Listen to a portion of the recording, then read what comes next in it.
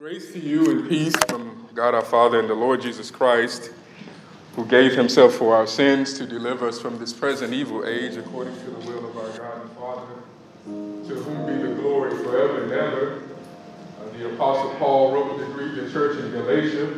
Let me just greet y'all this morning by saying, what's good, y'all? Y'all doing all right? Man, Redeemer, what's up, man? It is good to be with you guys this morning. I want to be quick to express my gratitude for the privilege of being here. If you know any of my story and how this process began, you know Redeemer is an essential part of that. The very first PCA church that I ever stepped in the doors of was right here at Redeemer. Giorgio was the first PCA pastor that I ever met. And so, in many ways, that dream of bringing RUF to Winston-Salem State started right here as a part of Redeemer. So I'm grateful for that.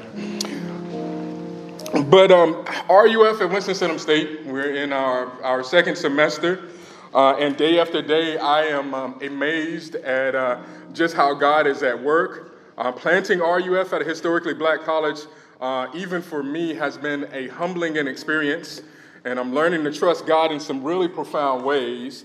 But we have our very first Bible study going on Wednesdays at noon. So would you just pray that God would send students to come and to be a part of that? But one of the things that I'm really learning in this process is, as I said, just really trusting God and to celebrate the small victories. And one of those times that really always stands out in my mind is the day I got my first parking pass to park on campus. And because it literally took 3 months for me to convince the campus that it was necessary for me to be there every day and to give me a place to actually park. And so I finally got that opportunity to get that place, and I go into the campus police office, and I'm standing in line with other students who are paying off tickets and getting passes and stuff to park in places on campus. And I get up to the lady at the glass, and she said, "Can you remind me again? Can you tell me why you need to be on campus every day? What's going on?" And I began to tell her my story about what RUF is and what it is that we do. And of course, it's me, so I'm throwing gospel grenades all through this conversation. And you know campus ministers, so we think every one-on-one is an opportunity for somebody's life to drastically be changed. And so we go through this conversation until I get to the end, and she says to me, "So you mean to tell me you a black Presbyterian minister coming in here with some skinny jeans, dreadlocks, and tattoos?"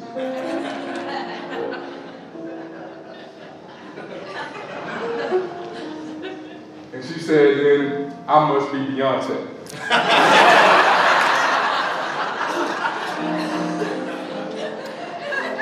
So at that point, though, I think she thought at least then she had me. But I love Jesus and these students, so I told her she better put a ring on me.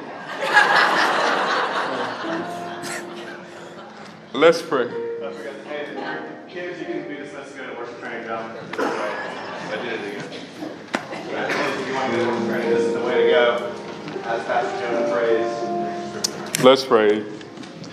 O Lord, our Lord, how majestic is your name in all the earth. And you have set the glory above the heavens, and out of the mouth of babes and infants you have established strength because of your foes, to steal the enemy and the avenger. And when I look at your heavens, the work of your fingers, the moon and stars, which you have set in place, what is man that you are mindful of him, and the Son of Man that you have care for him? And from the place where the sun rises to the place where the sun goes down, your name is worthy to be praised. And we thank you for your manifold blessings this day. And above all, we thank you for the sending of your Son, Jesus. Now, God, we ask that you would be our teacher, that we may behold wondrous things from your word, that we might receive your word and plant it to save our souls, that we might be doers and not hearers only, deceiving ourselves. And I ask, God, that you would use me to preach your gospel faithfully with clarity and power, wisdom, humility, and freedom. And We pray these things in Jesus' name, amen. We're going to be looking at probably by far one of the weirdest passages of the scripture that I've ever seen in 1 Samuel 28, verse 3 through 20. 1 Samuel 28, verse 3 to 20. And the scripture reads, it says, Now Samuel had died, and all Israel had mourned for him, and buried him in Ramah, his own city, and Saul had put the mediums and the necromancers out of the land. And the Philistines assembled and came and encamped at Shunem, and Saul gathered all Israel, and they encamped at Gilboa. And when Saul saw the army of the Philistines, he was afraid, and his heart trembled greatly. And when Saul inquired of the Lord did not answer him, either by dreams, or by Urim, or by prophets. And when Saul said to his servants, Seek out for me a woman who is a medium, that I may go to her and inquire of her. And his servant said to him, Behold, there is a medium at Endor. So Saul disguised himself and put on other garments, and went he and 2 men with him. And they came to the woman by night, and he said, Divine for me by a spirit, and bring up for me whomever I shall name to you. And the woman said to him, Surely you know what Saul has done, how he has cut off the mediums and the necromancers from the land. Why then are you laying a trap for my life to bring about my death? But Saul swore to her by the Lord, As the Lord lives, no punishment shall come upon you for this thing. And then the woman said, Whom shall I bring up for you? And he said, Bring up Samuel for me. When the woman saw Samuel, she cried out with a loud voice. And the woman said to Saul, Why have you deceived me? You are Saul. And the king said to her, Do not be afraid. What do you see? And the woman said to Saul, I see a God coming up out of the earth. And he said to her, What is his appearance? And she said, An old man is coming up, and he is wrapped in a robe. And Saul knew that it was Samuel. And he bowed with his face to the ground and paid homage. And then Samuel said to Saul, Why have you disturbed me by bringing me up? Saul answered, I am in great distress, for the Philistines are warring against me, and God has turned away from me and answers me no more, either by prophets or by dreams, and therefore I have summoned you to tell me what I shall do. And Samuel said, Why then do you ask me, since the Lord has turned from you and become your enemy? And the Lord has done to you as he spoke by me, for the Lord has torn the kingdom out of your hand and given it to your neighbor David.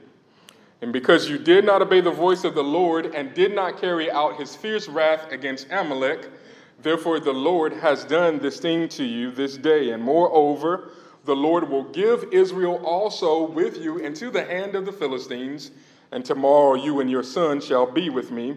The Lord will give the army of Israel also into the hand of the Philistines. And then Saul fell at once full length on the ground, filled with fear because of the words of Samuel, and there was no strength in him, for he had eaten nothing all day and all night. And this is the word of God for the people of God. The study of the life of David begins with this ongoing contrast between David and this king who is currently reigning named Saul.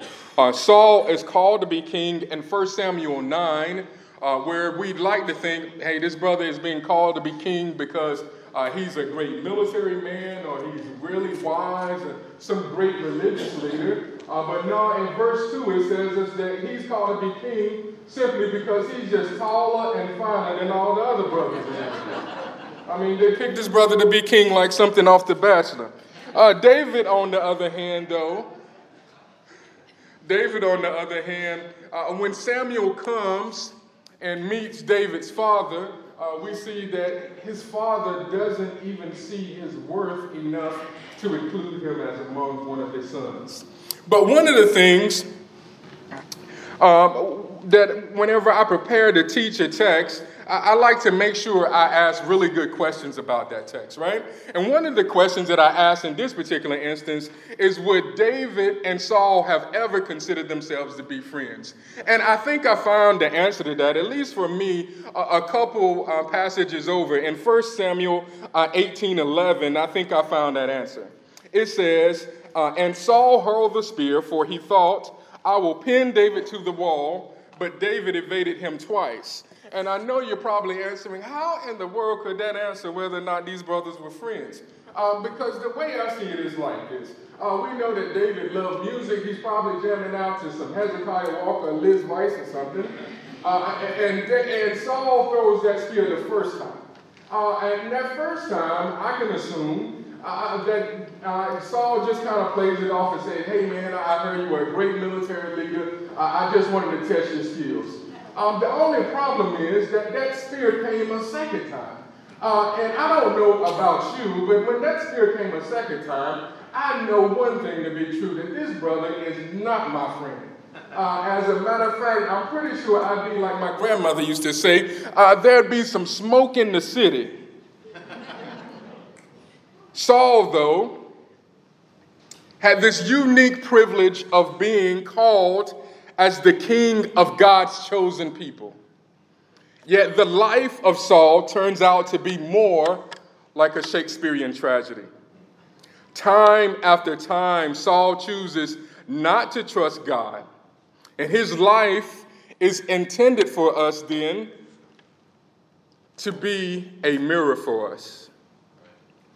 Saul's story is one of having gained the favor of God, yet in his rebellion he loses it. Know today then that our sin offends the righteous, true, and holy God. Yet in Jesus we have been given a substitute who offers us freely the forgiveness of sin and eternal life.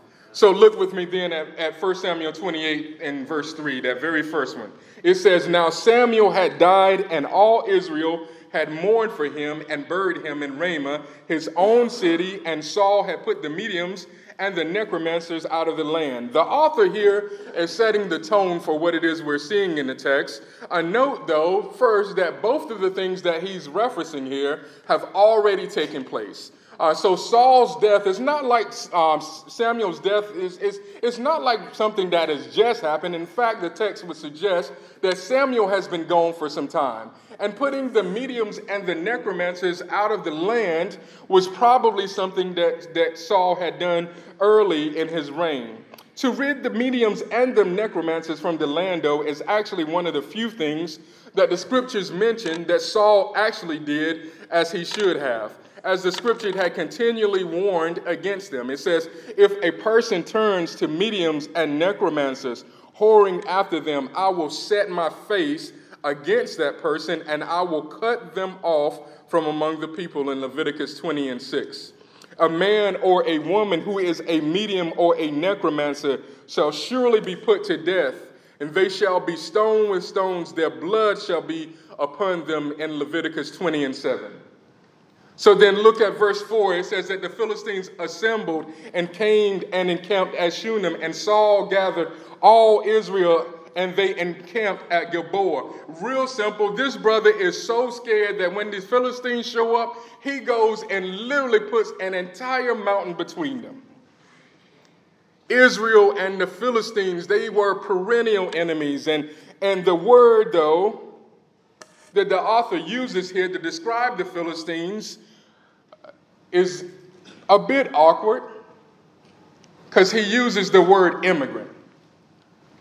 And I want to make sure that I'm careful in warning us that the use of the word immigrant is not the same context that we see taking place in America today. But the author is insisting that we know that the Philistines are coming to stay and to take over. Saul knew these brothers well. In every instance, they somehow managed to call Saul to do something crazy. In 1 Samuel 13, in the story of Samuel, Saul at least temporarily defeating the Philistines, but Saul is impatient and in rebellion goes and offers a sacrifice. after clearly knowing he should not have. In chapter 17, we see the story of David and Goliath. And as a result, he only grows more and more jealous, especially after hearing the people singing of David's greater military accomplishments, of how Saul's thousands, but David's tens of thousands. So look then at verse 6. It says, "And when Saul inquired of the Lord did not answer him either by dreams or by Urim or by prophets." So nothing at this point is going right for Saul. No prayer, none of the brothers that Saul normally hung out with could help him or tell him what to do. Know, though, that dreams, the Urim, the prophets, all of those things to this point are considered acceptable means of seeking God. The dreams we see as a form of revelation frequently in the scriptures. Jacob in Genesis 28 dreams of a ladder that reaches into the heavens. Joseph in Genesis 37 dreams of his future. Even in Matthew 1 and 20, God uses a dream to prepare Joseph for the birth of Jesus. The Urim, though, on the other hand, is a word that actually means light or to be luminous. In Exodus 28 and 30, it says that the Urim is described as a part of the priest's breastplate and is used as a reflection of judgment. It is believed to be one of two stones that were used to seek answers from God. And so the prophets were dudes like Samuel who were used and called by God to speak for God to the people. Yet, though all of these mediums of seeking answers from God existed, nothing came to Saul because he had ultimately been rejected by God. In 1 Samuel 15:23, Samuel tells Saul, he says, "Because you have rejected the word of the Lord, he has also rejected you from being king." That's already taken place. So Saul was facing wartime and had sinned himself into silence from God. The prophet Isaiah, though, he didn't come until a bit later. He describes, though, this kind of silence from God. He says, "Behold, the Lord's hand is not shortened that it cannot save, or his ear dull that it cannot hear, but your iniquities have made a separation between you so that he does not hear. For your hands are defiled with blood and your fingers with iniquity, and your lips have spoken lies. Your tongue mutters wickedness," he writes in Isaiah 59, verses 1 through 3. Samuel, though, is God's prophet, and Saul had this affinity for him because he knew that Samuel was a man who had lived in close communion with God. And now that he could not find any answers by any other means, he is growing more and more desperate, that he knew without the favor of God that he and his army was going to fall. And I love the scripture's beauty here, especially in its literary beauty, because I want you to see here that the text uses what we call the past perfect tense. And if you can't tell, that means I am truly an old English teacher. But this implies not only that God had decided not to speak to Saul, but God had prior to this already made up his mind that he was not going to. I'm reminded then of an old preacher who told me that one of the greatest costs of sin, and perhaps the greatest, is broken communion with the Lord. Which is why the psalmist in 66:18 says, "If I had cherished iniquity in my heart, the Lord would not have listened." And God, who is in his very nature a communicator, God who spoke the world into existence. In Genesis 3, it talks about Adam and Eve hearing the very voice of God in the garden, and Saul hears absolutely nothing. So Saul says to his servants in the text, he says, "Seek out for me a woman who is a medium, that I may go to her and inquire of her." And his servant said to him, "Behold, there is a medium at Endor." And at this point, it's like Saul is determining that he was going to hear from God, even if God himself didn't want to speak to him. He was going to do anything. Verse 8 through 11, it says, "So Saul disguised himself and put on other garments and went, he and 2 men with him. And they came to the woman by night, and he said, divine for me by a spirit, and bring up for me whomever I shall name to you. And the woman said to him, surely you know what Saul has done, how he has cut off the mediums and the necromancers from the land. Why then are you laying a trap for my life to bring about my death? But Saul swore to her, by the Lord, as the Lord lives, no punishment shall come upon you for this thing. And then the woman said, whom shall I bring up for you? And he said, bring up Samuel for me. So Saul's disguise, he's traveling by night. All these things are reflections of the reality that he knew that what he was doing was wrong. Saul is engaging the witch at Endor. She reminds him of his own work to remove the mediums and the necromancers from the land. Saul is turning from the very wisdom of God to seek counsel from among the wicked. So in verse 12, it says, when the woman saw Samuel, she cried out with a loud voice.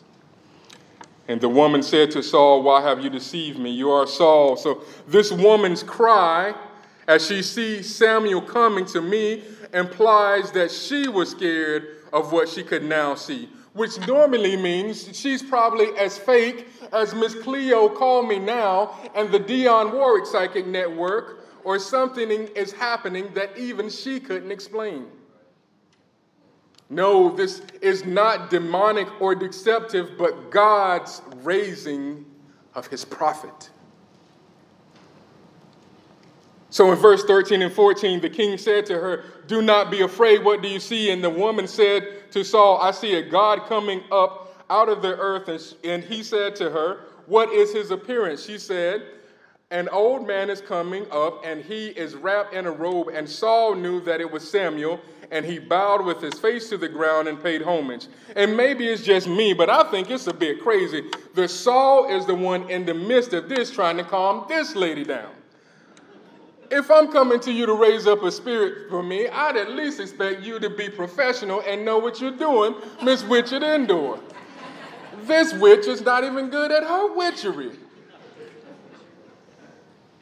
More importantly, though, notice it's Saul now who bows at the king at the feet of the prophet. In verse 15 through 19, it reads, it says, and then Samuel said to Saul, why have you disturbed me by bringing me up? And Saul answered, I am in great distress, for the Philistines are warring against me, and God has turned away from me and answers me no more, either by prophets or by dreams. Therefore, I have summoned you to tell me what I shall do. And Samuel said, why then do you ask me, since the Lord has turned from you and become your enemy? The Lord has done to you as he spoke by me, for the Lord has torn the kingdom out of your hand and given it to your neighbor David. And because you did not obey the voice of the Lord and did not carry out his fierce wrath against Amalek. Therefore, the Lord has done this thing to you this day. And moreover, the Lord will give Israel also with you into the hand of the Philistines. And tomorrow you and your son shall be with me. The Lord will give the army of Israel also into the hand of the Philistines. The interesting reality of this part of the text is that scholars disagree on its interpretation. There are those who would suggest that you can't bring about this experience using demonic forces. Hey, you're going to raise a spirit? That ain't going to work. Other scholars would suggest that which I'm more inclined to believe, that God is even from the grave using Samuel to speak as his prophet to the king. I love Samuel's response right from the beginning, though. He's asking, why are you disturbing me? And Saul just starts rambling. He says, these Philistines done come and they're about to jack us up. I've been going to my homeboys and they can't help me. The Urim ain't telling me nothing. I'm not dreaming about anything. And these prophets stuck on mute too. And I can imagine that in hearing Saul carry on this way, Samuel knows that he simply needs to remind Saul of what God has said. Not only had he been rejected by God, the text says that God has become his enemy. James 4:4 says, "Do you not know that friendship with the world is enmity with God? And therefore, whoever wishes to be a friend of the world makes himself an enemy of God. Know, though, that you and I, yet for the shed blood of Christ, are two enemies of God." The Apostle Paul tells us in Romans 5:10, he says, "For if while we were enemies, we were reconciled to God by the death of his Son, much more, now that we are reconciled, shall we be saved by his life." And I know it's probably not the news that Saul was hoping for, but it's actually at this point the best news that he could have received. As Samuel tells him, "Tomorrow, you and your sons, y'all coming to be with me." See, the greatest application of this text is the reality that we will mess this thing up called life.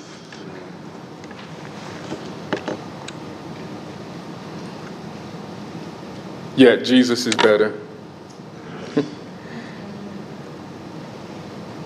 Life is rough and messy, and God is gracious and abounding in love and enduring in mercy, and he alone will bring to fruition the good work in you. So in verse 20 it reads, it says that Saul at once fell full length on the ground, filled with fear because of the words of Samuel, and there was no strength in him, for he had eaten nothing all day and all night. And this is the end for Saul. The last place that Saul could think to go to for hope was the place that he learned that he was utterly hopeless. God is silent and Saul is in despair. Saul, this tall, proud king, is left only with terror. There is no dream of a future hope. There's no new prophet coming to speak new life into Saul's situation. Nothing in the voices of the priests that can console him. There is nothing but silence when the only thing in the world that Saul wanted was to hear something. This is silence from God, the God who has always spoken, the God who can hear, who can deliver, is completely silent.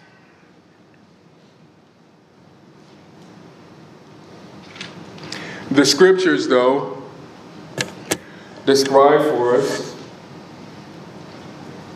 at least one other time when this kind of silence took place.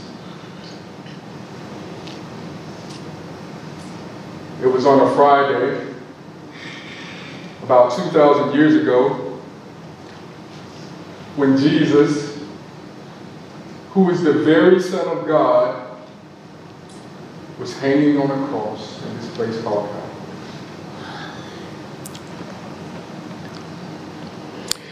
He, at this point, he's been beaten so much that you honestly could barely even recognize who he was. And they take these huge nails and they drive him through his hands and his feet to this old rugged cross that had been stained with the blood of God only knows how many men before him. This was the death for criminals, not the one man who ever lived who was completely sinless. Yet he had some friends like this young preacher at Winston-Salem State named Jonah that was so valuable to him. That even with this crown of thorns on his head and this stupid sign that somebody thought was funny above his head, he bears the weight of the sins of humanity. And he cries out, my God, why have you forsaken me?" And this is crazy too, because even in the middle of this immense suffering, God himself is still quoting scripture. See, Jesus, the very Son of God, in this instance, is forsaken and abandoned and deserted by his own Father. Silence. Jesus became a curse for us. He died for us. But not only that, we know that after he cried out to the Father, that he died for us. Yet he wasn't finished, though, because 3 days later, some of his friends came to the grave where he was buried, and he wasn't there. And he wasn't there because grave robbers had took his body, or because his followers wanted to just continue their religious beliefs. But Jesus wasn't there because Jesus is alive.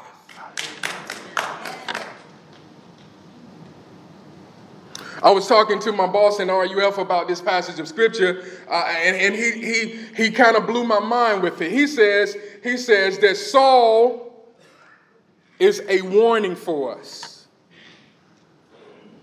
Saul is a warning for us. And then he said something completely crazy. He said warnings in scripture are extensions of God's grace to us.